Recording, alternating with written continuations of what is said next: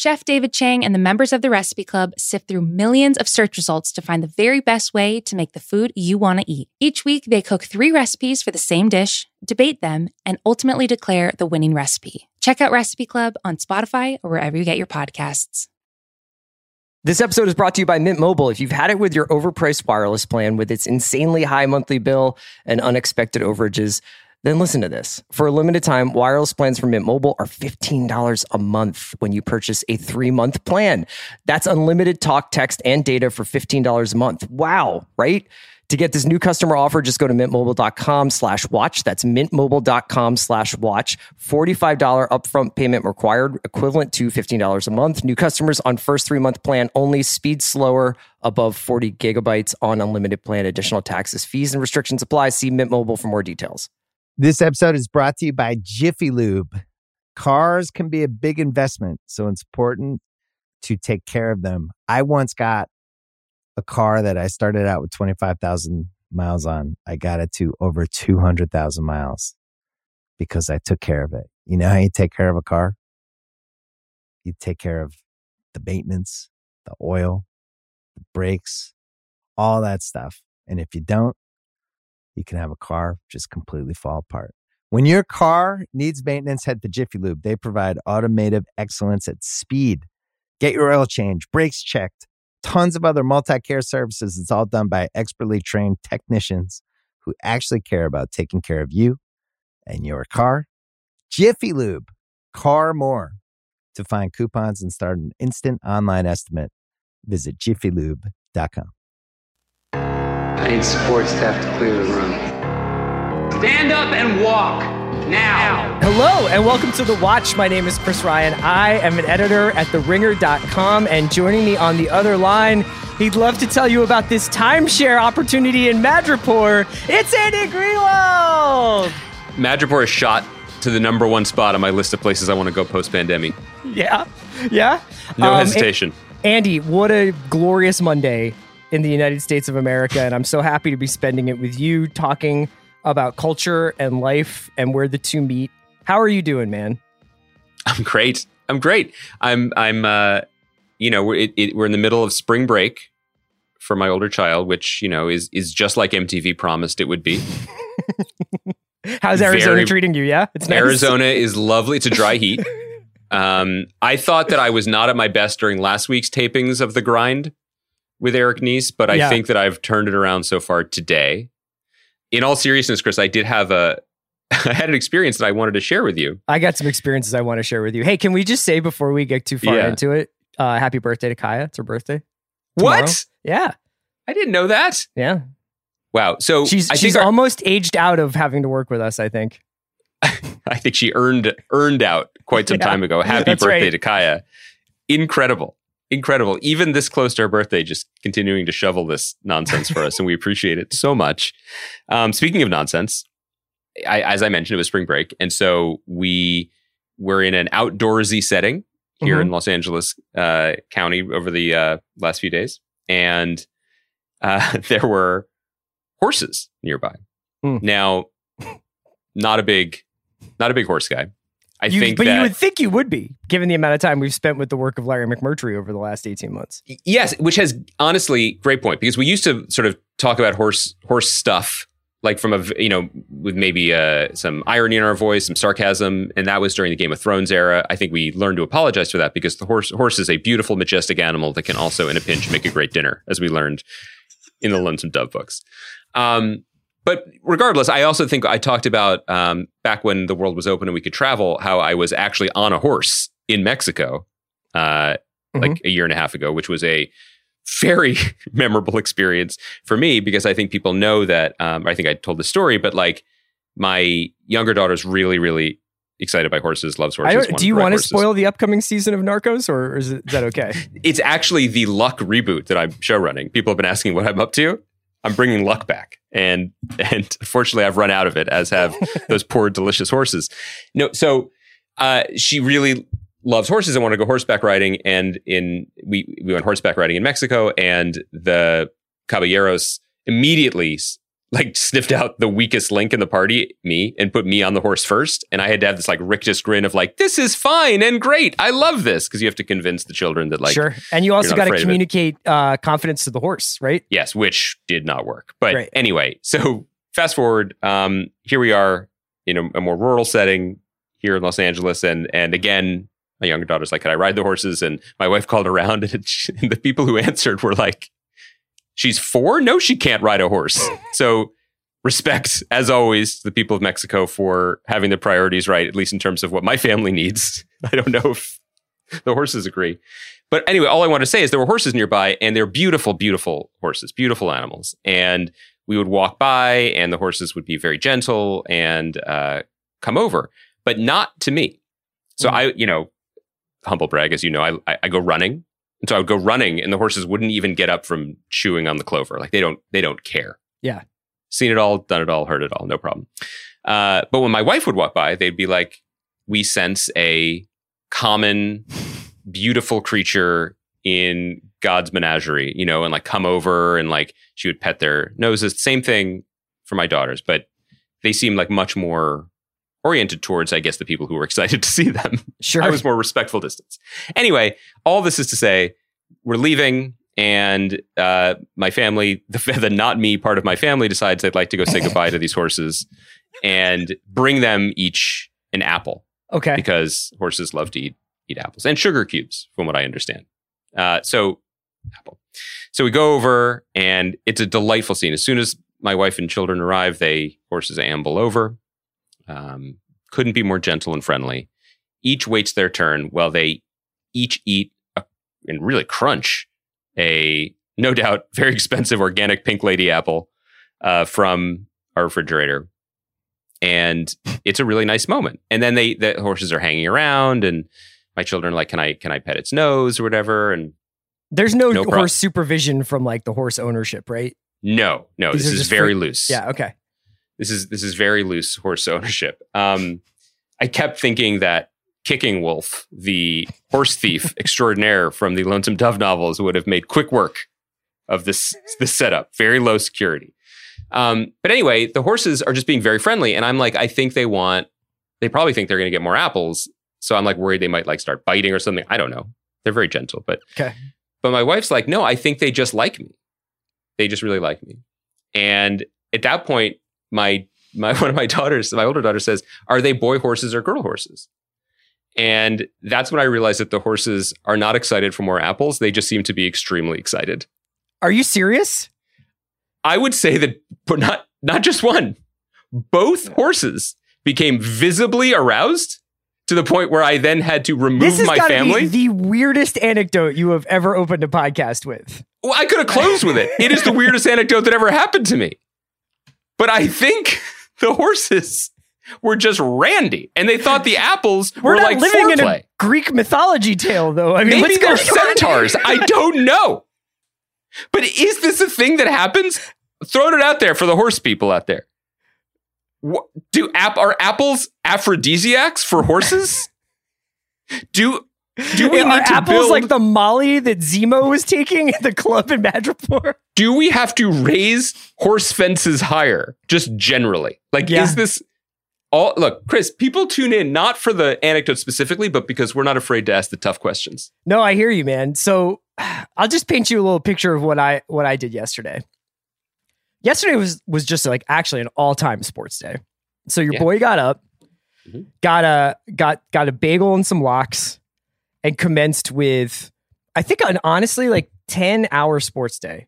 Wow. Watched Phillies sweep the Braves. That was watched great. The incredible national championship game between Arizona and Stanford, women's national basketball championship. Watched Jordan Spieth triumphantly return to the top of the golf world by winning the Texas Open.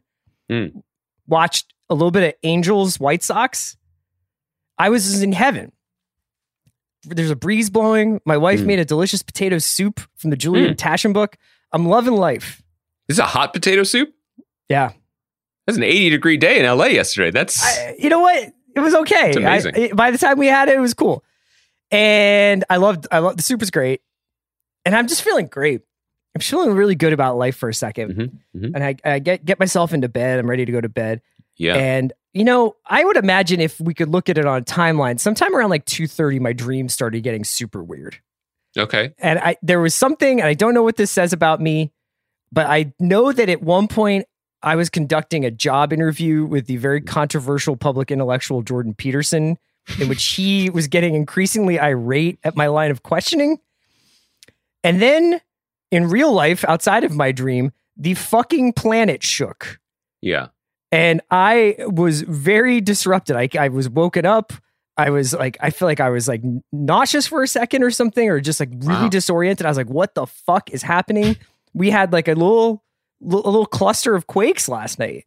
We did. And so it's really thrown me off, but my energy is back level again now that I see you. Yeah, it's interesting because as you know from text messages I sent you, my current hottest take is that California is great. I think it's a great place to live. I think the weather is very, very good. I think it's beautiful outside, and there are many places to go. That's my take. Stephen A. Meteorology here. And then you're right, like around 4 a.m. or whatever. Well, Mama Cass, California is just like, you sure about that? Yeah. Just a little.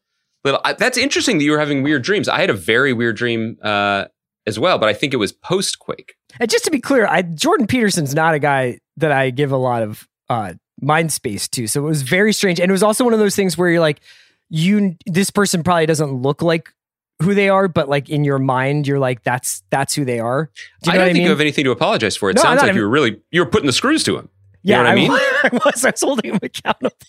You were like the Isaac Chotiner interview. Yeah. But of a public intellectual who you disagree with. That's fine. That's all in the public sphere.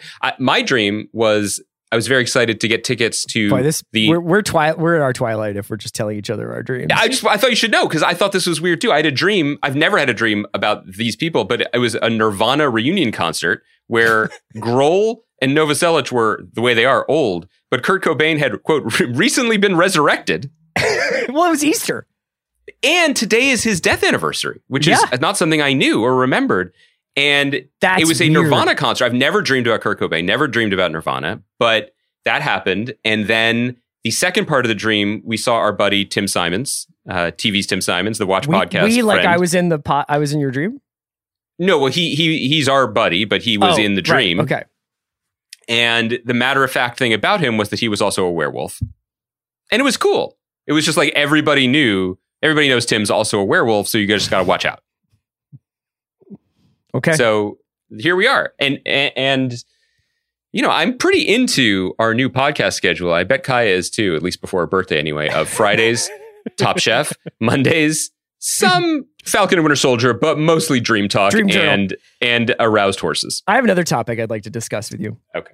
The Iron Anniversary, which is something I just learned of today. But I thought it was an interesting conversation topic. So the Iron Anniversary is apparently the 10-year anniversary of the debut, the premiere of Game of Thrones. And HBO is celebrating this anniversary in an interesting way. So obviously a doc about the legacy and the making of and yada, yada. I think there's some other extras specific to the show.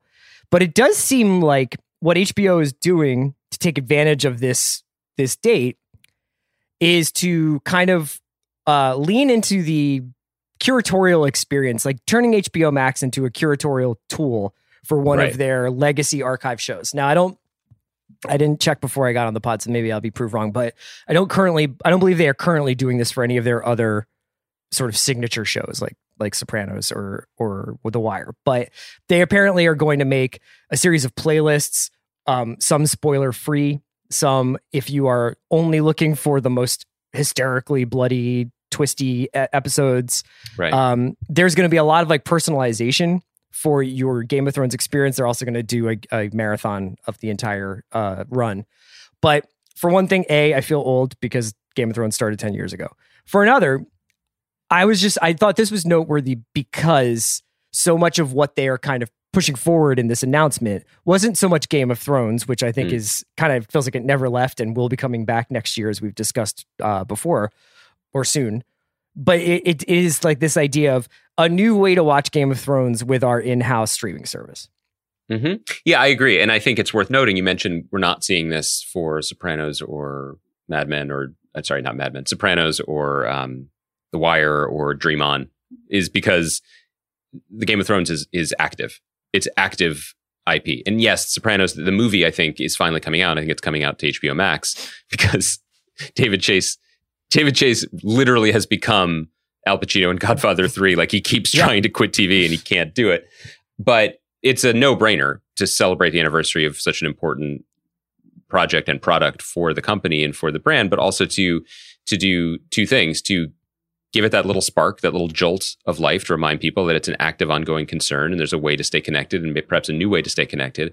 Also, a way to reorient people's brains so that HBO Max is the home of Game of Thrones, not just HBO where the way you watched it 10 years ago. Yeah. So I think it makes a lot of sense.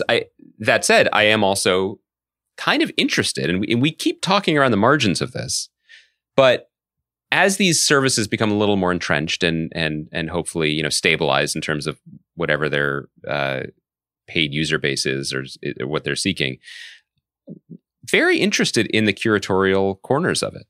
Because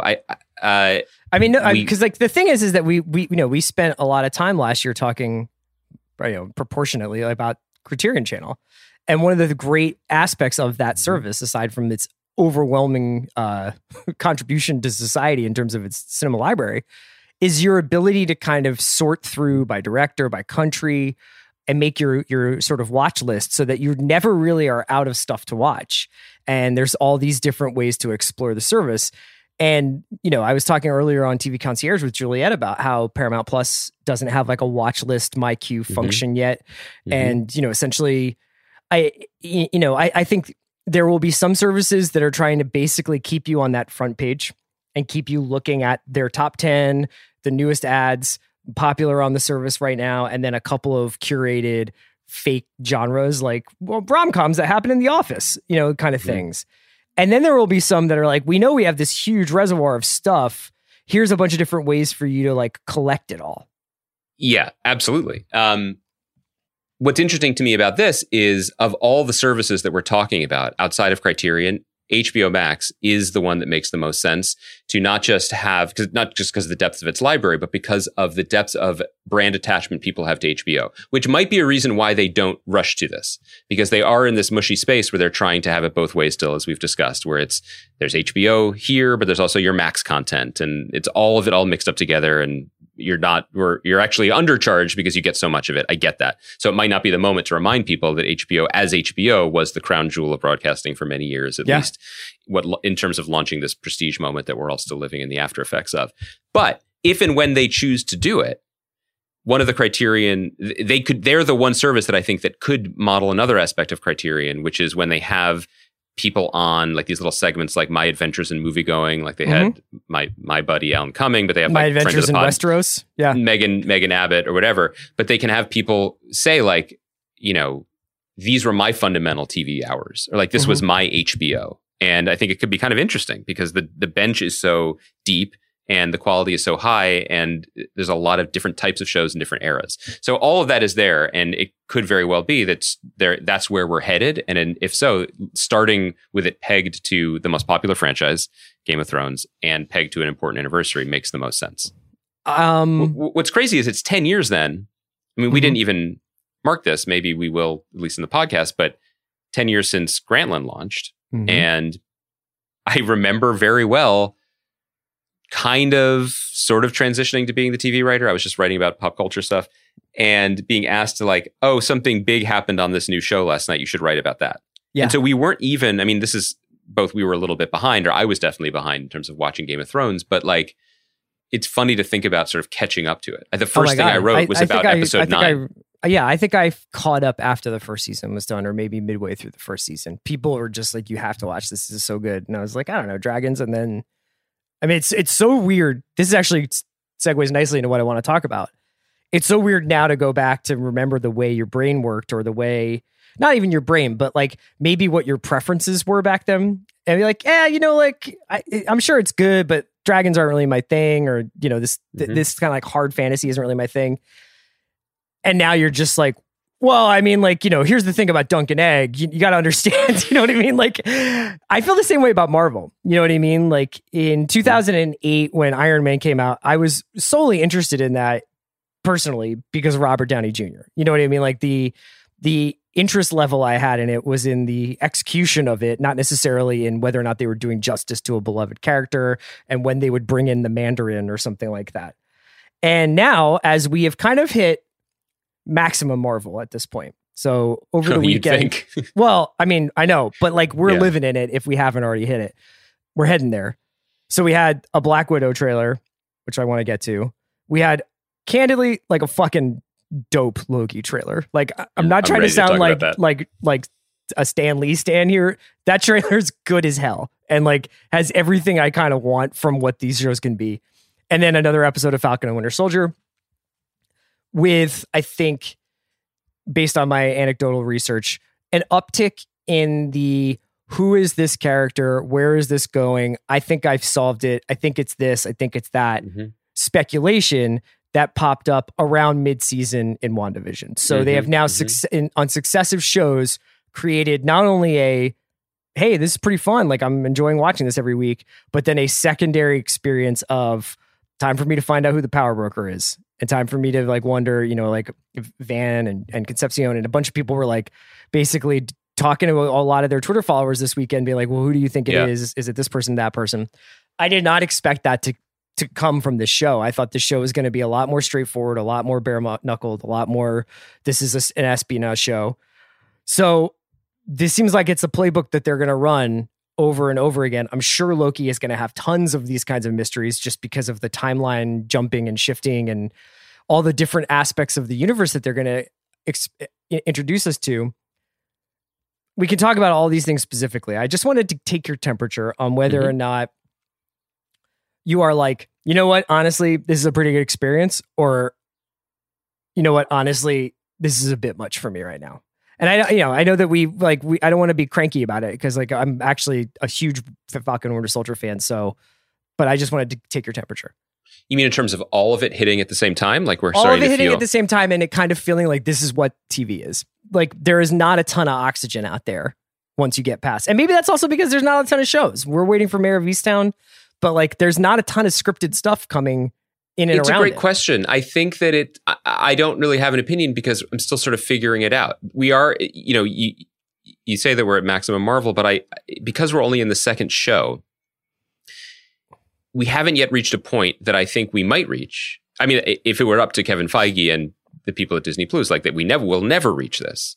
But I'm curious if we will reach a point where the shows are so plentiful, but also so diverse that it might one day be possible to not have to consume all of them with the same level of appetite. To your point, Loki just looks like the kind of show I want to watch. It has the tone, it has the performances, and the actors specifically. They put Boku juice boxes in the commercial. Like, do you remember that? That is like a Proustian lunchbox thing for kids who are, grew up in the 80s and 90s. I'm very excited about that show. Falcon and Winter Soldier, I enjoy. Maybe it's the nature of the show itself. Maybe it's kind of diffuse because of other people are saying, it's clearly it's a 6-part movie that they broke up kind of haphazardly. I'm not sure about that. My take on it is that it's doing a lot. It's doing a lot. And because it is broken up the way it's broken up, I'm not sure what it's the most interested in doing, because I keep, you chase one ball and then you chase another one and there are just a lot of balls in the air. And it's really almost critic proof at this moment because I'm not sure which is the show and which is misdirection. So I'm okay with it. I guess what I feel weary about is that expectation that everything fed down the chute is worthy of, or not worthy of, that's not fair, but demands the same level of passionate curiosity and engagement, that I need to know all of it. And sometimes with something like the Power Broker, I mean, that is a very vague comic character that is being upcycled into the MCU and might prove to be more interesting there than it was in the comics, at least as far as I know or remember. To me, it doesn't matter yet. Because I don't watch TV, and many people do, but I personally don't watch TV as a series of puzzle boxes. I'm cool letting a week or two go without finding out. It doesn't really matter to me. If they do the thing where Sharon Carter, and we'll come back to her in a moment, no doubt, she is the power broker all along. Well, okay. Tell me more about Sharon Carter. That's fine. She's had a pretty chill pandemic blip year. You know what I mean? Right. Pretty interested in what she's managed to accomplish. But I think that's kind of my take on it. I know that what was so impressive about the MCU was the totality of it, that everybody had to experience everything, and that is just, candy to a multinational corporation beholden to shareholders. The bet is that you can then just change the tap and just keep it running and have even more flowing through it now through your streaming box. But I also do think that they are, because they're smart people, mindful of the fact that people have limited amount of free time and free energy, and to devote to all of this, one would think, especially as the world opens up again. And they are probably aiming towards a place where not everything is essential, even if sometimes it feels like it is. I think that if there's any and I guess I can't think of another way of putting this spidey sense going off about any of this stuff, it's that what we saw happen kind of in the movie theaters, which is a lot of these franchises essentially, I don't know, necessarily elbowing out the mid-tier drama or the studio film that was just like a one-off, well-made, genre movie, whether it was like a thriller or a courtroom drama or whatever. I guess there's a little bit of like alarm or sensitivity to the idea that also happening on television, where even if Invincible, for instance, is good, Invincible is now like, is that like Terriers? Like, I don't know. Is like another superhero show going to be the superhero show that you should be watching when you're not watching your superhero shows? Well, I guess that's true. And that's totally cool. But like, it does seem to be a little bit of a market saturation. The thing you're saying about how you're watching this show and whether or not you feel compelled to do a deep dive or to like kind of do it like a secondary forensic investigation into like all the plot points. When I did when me and Fantasy did the Unstoppable rewatchables, or no, it was I think it was me and Bill with Quentin Tarantino, and I did a bunch of like Chris Pine research back then, and he gave this interview. I think it was on this YouTube interview show called The Off Camera Show. And is that Jordan Peterson's show? No, and the guy asked him, Sam Jones asked him, how hard is it basically to play pretend when you're doing like a big budget action movie like Star Trek? And he's like, there are times, when I went up to J.J. Abrams during Star Trek, and I was just like, what the fuck is happening in this scene, man? Like, I don't even understand. And J.J. Abrams said to him, look, you're going to run through the door. You're going to say the line really fast. The camera's going to be coming at you at 50 miles per hour. The music's going to be blaring, and all the audience is going to know is something is fucked up. And I think that is how I am appreciating Falcon and Winter Soldier. It has great tempo. They're moving through these scenes really well. The chemistry among the cast is pretty top notch. And that was on display, especially between Brule, Sebastian Stan, Anthony Mackie, and Emily Van Camp this episode. Wyatt Russell's dynamite. And yeah, do I really like think that the Carly Morgenthau Flag Smashers plotline is illustrating the economic disparity in this planet? No, but like, it's not bothering me because they move fast, and I'm just like, I just know shit is fucked up. There was big Atlanta hang energy between Brule and Mackie and Stan. I think that it's the kind of experience you can only have if you've just been apparently granted a lifetime pass to work. They're just like, this is sweet. You know what I mean? And they just like each other. And I'm not mad at that. I enjoy that. I enjoy seeing good actors get paychecks and a chance to hang out. Okay. Well, I have specific things to say about Falcon and Winter Soldier because I took a week off from it. But I do want to say, broad strokes, a concern I will advance, not necessarily specific to the show, but to the Marvel project in general, is this. What I hoped for out of the TV shows is more time and more space and more ability to focus on the types of interesting, sometimes even radical ideas that can populate comic books, for which there really just isn't room in a 2-hour planet or nation state smashing spectacle on the big screen. For sure. Yeah. And there's without question that is happening, right? I mean, all of the ideas about grief or just the weirdness of the conceit of the first few episodes of WandaVision, that's there. The specifically building a TV show out of this really kind of almost inside jokey idea of the time variance authority as created by the beloved Marvel editor and writer Mark Gruenwald, like that's there in Loki. Like they are showing us that is what these TV shows can do in ways that the movies couldn't. Falcon and Winter Soldier is almost of a too much type of a situation, because if I had been on last week, I would have talked about the introduction of Isaiah Bradley character, and who's based on a really pretty incredible storyline that came out like 20 years ago by The Truth. Yeah, Red, White, and Blue, The Truth, written by Robert Morales and drawn by Kyle Baker, that put forth, every so often, I've said this before on the podcast, there are these undiscovered pockets that these characters are so worked over in decades of story, but there are a couple things, a couple doors never opened, a couple windows never cracked. And this is one of the big ones, which was the idea that if they were testing a potentially dangerous, potentially world-changing drug on American GIs, well, real-world history suggests they wouldn't test it on white GIs. Going back to the Tuskegee experiments, they would test it potentially on black GIs. And that Steve Rogers was not the first Captain America, that there was another named Isaiah Bradley who had a more, to say the least, challenging life and reign. His grandson became a hero in his own right in the Young Avengers, et cetera, et cetera. I was really psyched and shocked that they went there in episode 2 of Falcon and the Winter Soldier. And when I was saying before about like which show are we even seeing, it's too early to say, like that is huge.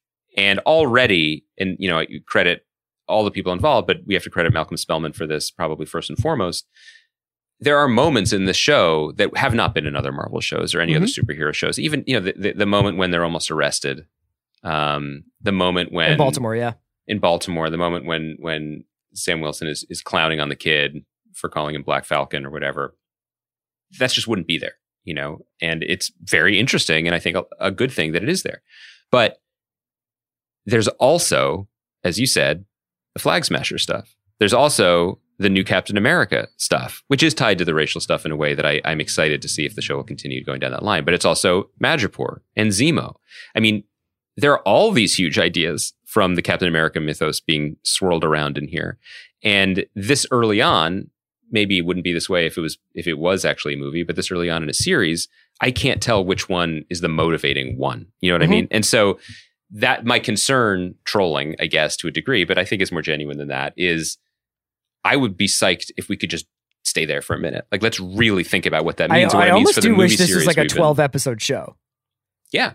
Yeah. And maybe it ultimately will be. Maybe they always planned for a second 6 episodes or whatever to tell the back half of the story. Maybe this is an ongoing, even though none of them are officially ongoing. We don't know.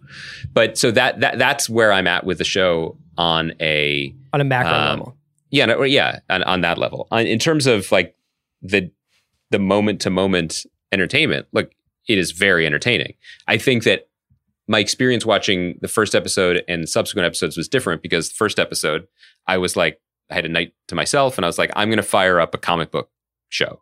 And I was psyched in the same way that I'd be like, clear out space to go to the theater to see one of these movies. Yeah. Last night when I had to catch up and watch the third episode after a long drive, I was like, I'm not in the headspace for this, and it's shouting at me. So that colored some of my watch, but that's me. But it's also the nature of, we have to watch it, because not just for the podcast, but in general. I mean, I waited until Sunday. That's late by the life cycle of these programs these days. Yeah. This episode is brought to you by Mint Mobile. If you've had it with your overpriced wireless plan with its insanely high monthly bill and unexpected overages, then listen to this. For a limited time, wireless plans from Mint Mobile are $15 a month when you purchase a 3-month plan. That's unlimited talk, text, and data for $15 a month. Wow, right?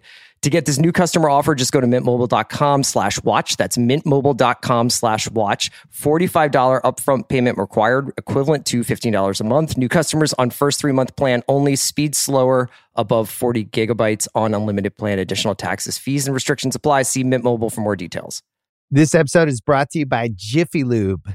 Cars can be a big investment, so it's important to take care of them. I once got a car that I started out with 25,000 miles on. I got it to over 200,000 miles because I took care of it. You know how you take care of a car?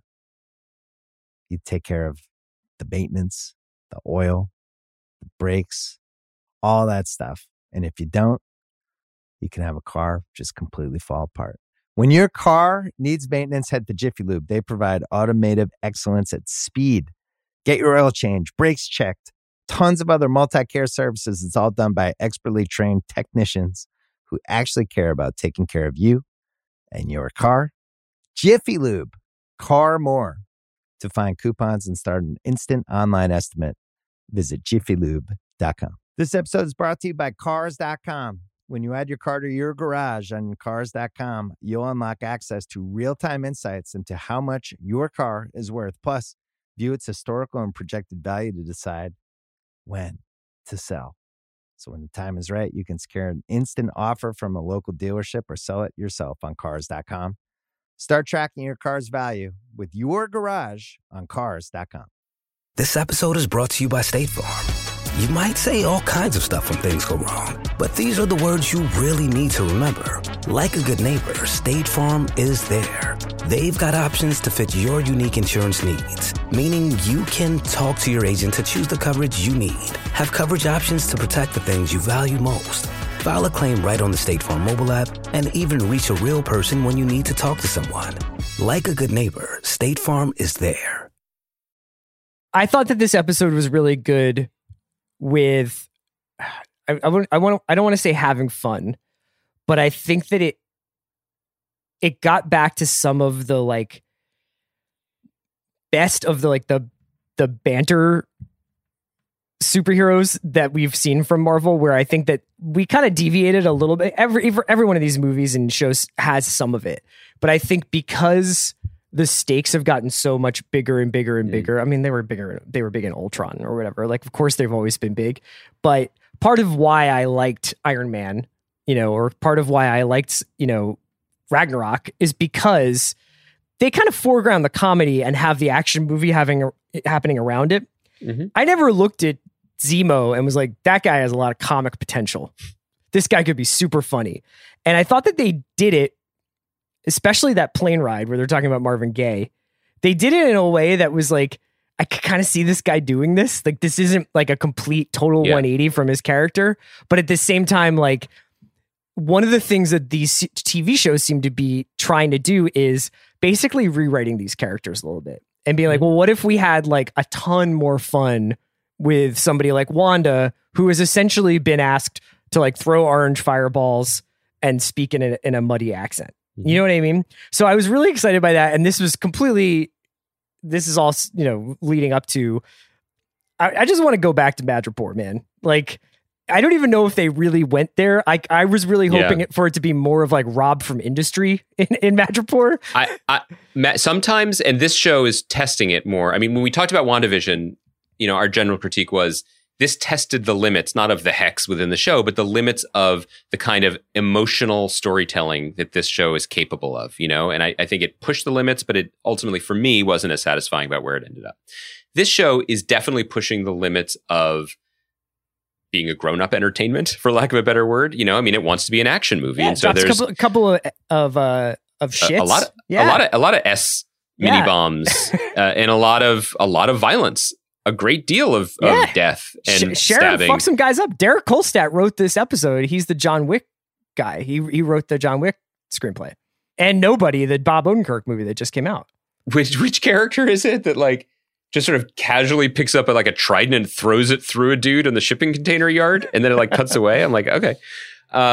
So yeah, it's pushing things in those directions. I think the thing that just to go back quickly to the thing that you were saying, like the best case scenario for Marvel Cinematic Universe is that it becomes like Marvel Comics, where if each time a new writer has a story to tell, the characters always have to sound like they've always been, but they are tweaked circumstantially in ways that are exciting and, allow writers and artists to leave their mark on them.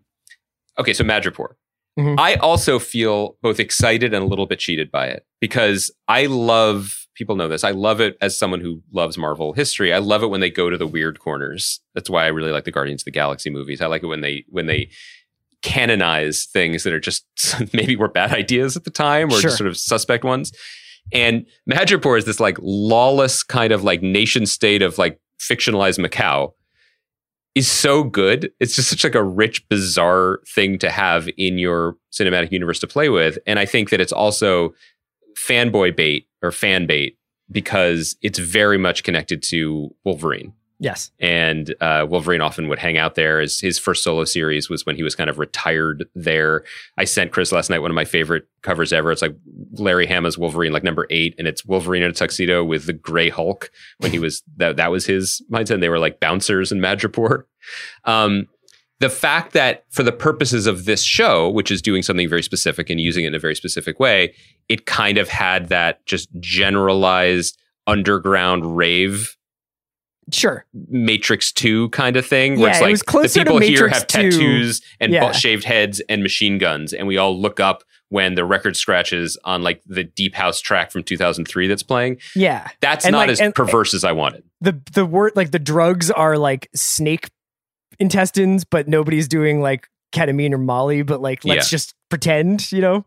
Yes, I think your industry parable is great. I feel like Madripoor should just basically be like certain parts of London, as written by our pals over there. Did you notice much of a distinction between Hightown and Lowtown?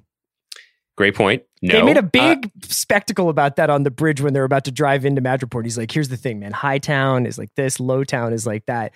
And then they do a little bit of time in both, and they both seem basically the same, except for nicer lofts where Sharon's living. If you want to nitpick, I mean, I was curious that Sharon Carter, who, you know, by her own admission, is a fugitive from her own country and has no safe harbor anywhere on Earth, yet she lives in a sparkling loft and seems to get her clothes exclusively from Assassin by Ann Taylor. Okay, you know, I'm fine with that. There is just she wasn't like a big drinking, like face busting character before, was she? And I'll be honest, I bumped a little bit on that. Okay, so she is now like Jason Bourne in Jason Bourne, where she's just like bare knuckle fighting and having like a long pull off of Buffalo Trace, but like and killing a bunch of dudes in a shipyard. But she also seems like she's had a pretty mellow time up to now. You know what I mean? Like she didn't really her appearance didn't seem to evince difficulty. Right. You know what I mean? Like. And I felt the same way about, by the way, no disrespect to Daniel Bruhl, who is bringing life and giving me life in the show, but he doesn't necessarily look like he's been maltreated in the German prison. He does look like he personally took on the COVID-19 through the commissary food. You know what I mean? Like he definitely, like they called him and he was like, "Oh, do I have to do action?" They were like, "Yeah." And he was like, 9. Like he just flew to Atlanta. Can I ask you before I'm sorry, I know we have more to say about Madripoor, which I hope we do see more of, not just in the show, but in the Marvel Cinematic Universe going forward, is evidence of just like how rich and deep this world is that they could just toss off a place that could be its own show. Sure. And even more so and more naturally and easily than Star Wars can. Like, I don't like to ask for work, you know, but get at me about Madripoor Nights. You know what I mean? Yeah. Like, like handheld, gritty. Maybe it centers on like a club promoter trying to make it work while the power broker is also peddling super serums. Are we just pitching? Because what I would do is there's a Netflix show that I've mentioned before called Midnight Diner Stories. Like it's a Japanese show and it is so there's not. No, there's not. Yeah, there is. There's just a guy who runs a diner. Midnight Diner Stories. It's called Midnight Diner Tokyo Stories. It's on Netflix and it's about a place in Tokyo that's only open from like midnight to 6 a.m. And the master is there and he makes whatever people want when they come in. And then like someone will come in and she's like a famous TV screenwriter, but she's not writing her truth. And then but she wants a certain dish that reminds her of childhood. And then it is very chill. Is this programming. Reality show or is this a... No, it feels like it sometimes because of its commitment to not actually having stakes, but I kind of enjoy it. And I feel like Midnight Diner Madripoor Stories would be an upgrade. Okay. So what I wanted to ask you, Chris, because I know if anyone made it this deep into the podcast, they've already heard us confess our dreams. I wanted to ask you something about Baron Zemo when we meet him. And my question is, listen, you are an upstanding guy. I don't see this in your future. But Chris, if you ever did run afoul of the law, sure, you know what I mean? If Johnny Law ever caught up to you, yeah, being too good at podcasting, and they were like, "You're under arrest." Exactly. You read my mind. What kind of prison guy, Chris, are you? I've talked about this a lot. Oh, okay. So here are my questions. Here are the three choices I have. Maybe I don't have enough categories because you've seen more prison movies than I have. Are you get swole guy? Like, are you just pumping iron in your cell? You know? Okay. Are you help out in the library / become spiritual guy? Probably not. Pushing the cart, advising the young ones. It depends on what kind. Okay, you can finish. What's the third option? The third option is the Baron Zemo option is, are you just sit on your bunk and stare into the middle distance for days, months, possibly years until someone comes to bail you out? I've said this before on other pods. My job would be fixer. My job would be the great uniter. I would move between groups. I would try to make sure we kept the peace relatively. That's a dangerous gig. Yeah, but you know what I mean? Like, it depends on the bid I'm doing, but you have to make the most of your time. You know what I mean? Otherwise, you do the time. Don't let the time do you. What's incredible, Chris, this is actually who you were in New York City between 1999 and 2008. If there were people at a bar sitting at different booths, Chris would float between them. I'd be like, you guys want to go to Madripoor? You guys, I'm actually personally going to Madripoor. You're welcome to come along. Yeah, I heard there's an open bar at the Madripoor record release party tonight. See, my thing is, I saw this. Maybe this is a reflection of where I'm at, but I was like, you mean I could be in a room with books for just a while? Yeah, I wanted to ask you, psyched. There's a brief second when Bucky goes into that cell, and it's like Zemo's like, yeah, I've been reading. And Bucky's like, what are you reading? And then the world is their oyster at that moment. They obviously pick Machiavelli. But can you imagine if he was like Richard Ford's Independence Day? It's like, I've been reading the Frank Bascom cycle. And I really have become nostalgic for a taste of New Jersey that I never knew. Did you know there were root beer restaurants, Bucky? And Bucky would be like, yeah, I fucking know. I'm 106 years old. Yeah. My blood is half vibranium, half root beer. Yeah, I mean, do you know, with the understanding, the umbrella that I just think we're enjoying this, and it is, and maybe it's better because there's not much to read into it. It's fun. I really like this show a lot. Do you know what they're doing? Can you graph why are they their going to these goals places? to me? No, this is, and I've seen a couple of other places point this out, but this is this style of storytelling to a T to some extent, where it's just task and side quest oriented business, where you're just like, why do you guys have to do this? And you're dressed that way, and yeah, right. And I think that I can kind of watch the parallel lines of there's John Walker, and he's kind of there are only certain things I'm allowed to do as Captain America, right. So I'm going to let these guys go freelance the case, whatever the case is, I guess, trying to track down this missing batch of super soldier serums. Mm-hmm. And he's like, I'm going to track them while they track that. So there's this kind of cat and mouse thing going there. I honestly don't understand why there needed to be first you have to go talk to the fence who gets killed, and then you have to go talk to the doctor who gets killed, and then at the end we basically find out Sharon's either working for the CIA or is the power broker, right? She has whatever is going on, she apparently has a personal assistant who drives a nice car and is we've got an issue with these guys. And also obviously you can't really trust Zemo. Yeah, listen, Chris, what about Zemo though? It's right there for us. You could never trust him. I wanted to, you mentioned John Walker. I didn't get to talk about that last week. Kind of, again, maybe represents all my points of view about the show. Good because, mostly good. Let's start with the good, which is Wyatt Russell, fantastic.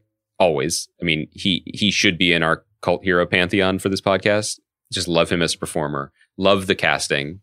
What I really loved, though, and what I really admired from the beginning of episode 2 was just the simplicity of a slightly counterintuitive choice, which is we're left at the end of this first episode in the heads of the characters we've known, Falcon and Winter Soldier, who are like, F this guy. This is a disaster. And then episode 2 begins by letting us meet him. And he seems pretty cool, pretty decent, and I like that. I just thought that was a great choice and made him a more compelling character for the show and whatever else he has to do going forward. So I really enjoy that dynamic.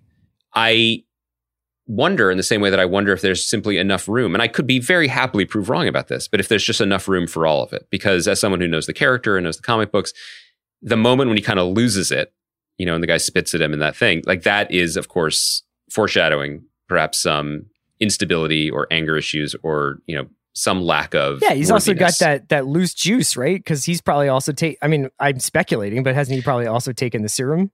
Well, that was my next question. So basically, I'm in a state of, like I am with the show, with this character, where I like so much of it and they're making really good choices, but I'm unsure. And we can't say yet, which is probably a boon ultimately. And one of the reasons why they're so smart to release these things weekly. Oh my God, can you imagine if this was a binge and you were just like, wait, what the fuck just happened? Yeah. It wouldn't work for anybody. I guess my question is, how, like, Chris, imagine you were in prison getting swole, right? And you're 10 years younger. Like I told you, it's not on my agenda. But what if it happened? Okay. And then they were like, Chris, we've had a change of administration in Washington, D.C. The political winds have shifted. You are no longer under arrest for being too good of a podcaster. You are the new Captain America. Okay, yes. And you were like, bet, that's great. I'm so physically fit now that I can do this. And then they were like, here's the shield. Would you immediately be like, thank you? Not only is this a powerful symbol and a great defense, my years of, CrossFit and discus training in prison have put me in a position where throwing this 300-pound hunk of unbreakable metal and having it returned to me like a boomerang in the outback is no big deal. Yeah. Do you know what I mean? Like, I feel like even when they said, like, John Walker, special ops Navy SEAL hero, you are Captain America, it would take 3 years minimum. I don't even know how you train for something like that. It's what I'm saying. Are there a bunch of Captain America wannabes walking around with no right hand? Because they were like, they mishandled the shield. Also, you have to be Captain America. You have to be wild reckless with the thing that defines you as Captain America. You have to literally constantly be getting rid of it. Yeah. Yeah. You know what I mean? Not even Thor throws his hammer that much. So you have more anxiety about losing it. Well, like you misplaced immediately, it. Right? When they have the convoy battle, this is the same version of me that, like, when I played Grand Theft Auto, just like talked nicely to people and drove the speed limit. Like I was mostly worried that he was going to lose the shield without question. And I was also thinking, bringing it all the way back to family, was rereading my favorite book of my childhood with my daughter, Dallaire's Book of Greek Myths. And one detail that I did not remember, a lot of people know the Perseus story. Maybe they saw Clash of the Titans or whatever. They know Medusa. They know the hits, right? But what they don't know is that Perseus's birth, there was this prophecy that his grandfather was told that, like, your grandson is gonna kill your ass, and he was like, "Oh no, I better put my wife and son in a chest, story? Yeah, and put you out to sea." And then he came back to take over the kingdom, and grandfather was like, "Oh shit!" And like, "Here, you be king. I'm gonna leave, so you never have to kill me, and we'll be fine." And Perseus was like, "Okay, I'm king now," and he was a great king, but he was also a super fit, swole king, right? And so while being king, he's also like entering various, like, not even Olympic games, like pro-ams around Greece. Like fight clubs? Just basically just being an athlete also. Sure. And apparently at one of these, they were like, "King Perseus, like, you're the best at throwing the discus." And he was like, "Cool, I am." And he picked up the discus and he threw it, but he did a bad throw. And it killed an old man in the crowd who was just trying to enjoy his afternoon. Yes. Yes. So, the first Greeks. Of all, dead Acrisius. Perseus was so bummed he never went home again. But Perseus, by the way, spoiler alert, then was just like, "I can't go back to Argos. I'll just build a new kingdom and walled city." Those and guys rule that were so shit. Inventive. Like, they would act like they had a tragedy, and then but they were like, "I have to marry these other 17 women." But my point is, Perseus, say he was kept in Greece, even he had a bad throw. Yeah. So hey, I don't know, man. You read the comics. Like, does John Walker ever have, like a Donovan McNabb-esque throw on third down with this thing? He was tired. He was winded. Chris, you brought it up, though, and this was the question I was going to ask you over text, and it didn't involve a 3-minute detour into Greek mythology. Is he juiced? Is he on the juice? Yes. Or any kind of juice? Yes. Have we seen that? No, but I don't, how can you have the same powers as those guys unless That's you're what I was on wondering. it Right. I thought he wasn't. I thought they were just like the new Captain America. Yeah, he's just like very clearly like a super soldier. And like, we're finding out that there's so much nefarious shit going on in the background with guys getting tested. So basically they found out, basically what they did, the US government in the MCU looked at the history of the Tour de France. And for years they were like, why can't Americans win this bike race? And they were like, oh, if we swap our entire blood flow with plastic bags of fresh blood every night, we can win the Tour de France. And then as soon as they're like, no, we only want the same blood you came in with, they're like, well, Americans can't do this anymore. Right. So they didn't try to float a clean game post-roid era home run hitter. They didn't. They clearly are juicing something. I don't think so. I don't think this is a guy who like came out and hit 20. Remember when people used to hit 26 home runs and it was like, God damn, that guy mashes. You remember when Brady Anderson was just like, I am a workaday. Sorry, Mallory Rubin, cover your ears. Like I am a workaday player. Then he shows up one year, 2 inches taller and fully bald, and it's like 60 home runs, and everyone is like, what a success story. See, hard work pays off. That's like, see, kids, eat your Wheaties. You too could be Captain America. Okay, so I appreciate this because I was really hung up on the fact, not that he was like a tough fighter, because I believe that anyone, look at Sharon Carter in Exile, can become a deadly MMA challenger. This is why I was bummed out he didn't go to Madripoor, because you know he would be up in the club telling people like, yeah, you know, I work out a lot. Today was arm day, so it's cool. It's pretty cool shield. Happy to show you. I'll throw it if you want to see. John Walker, yeah.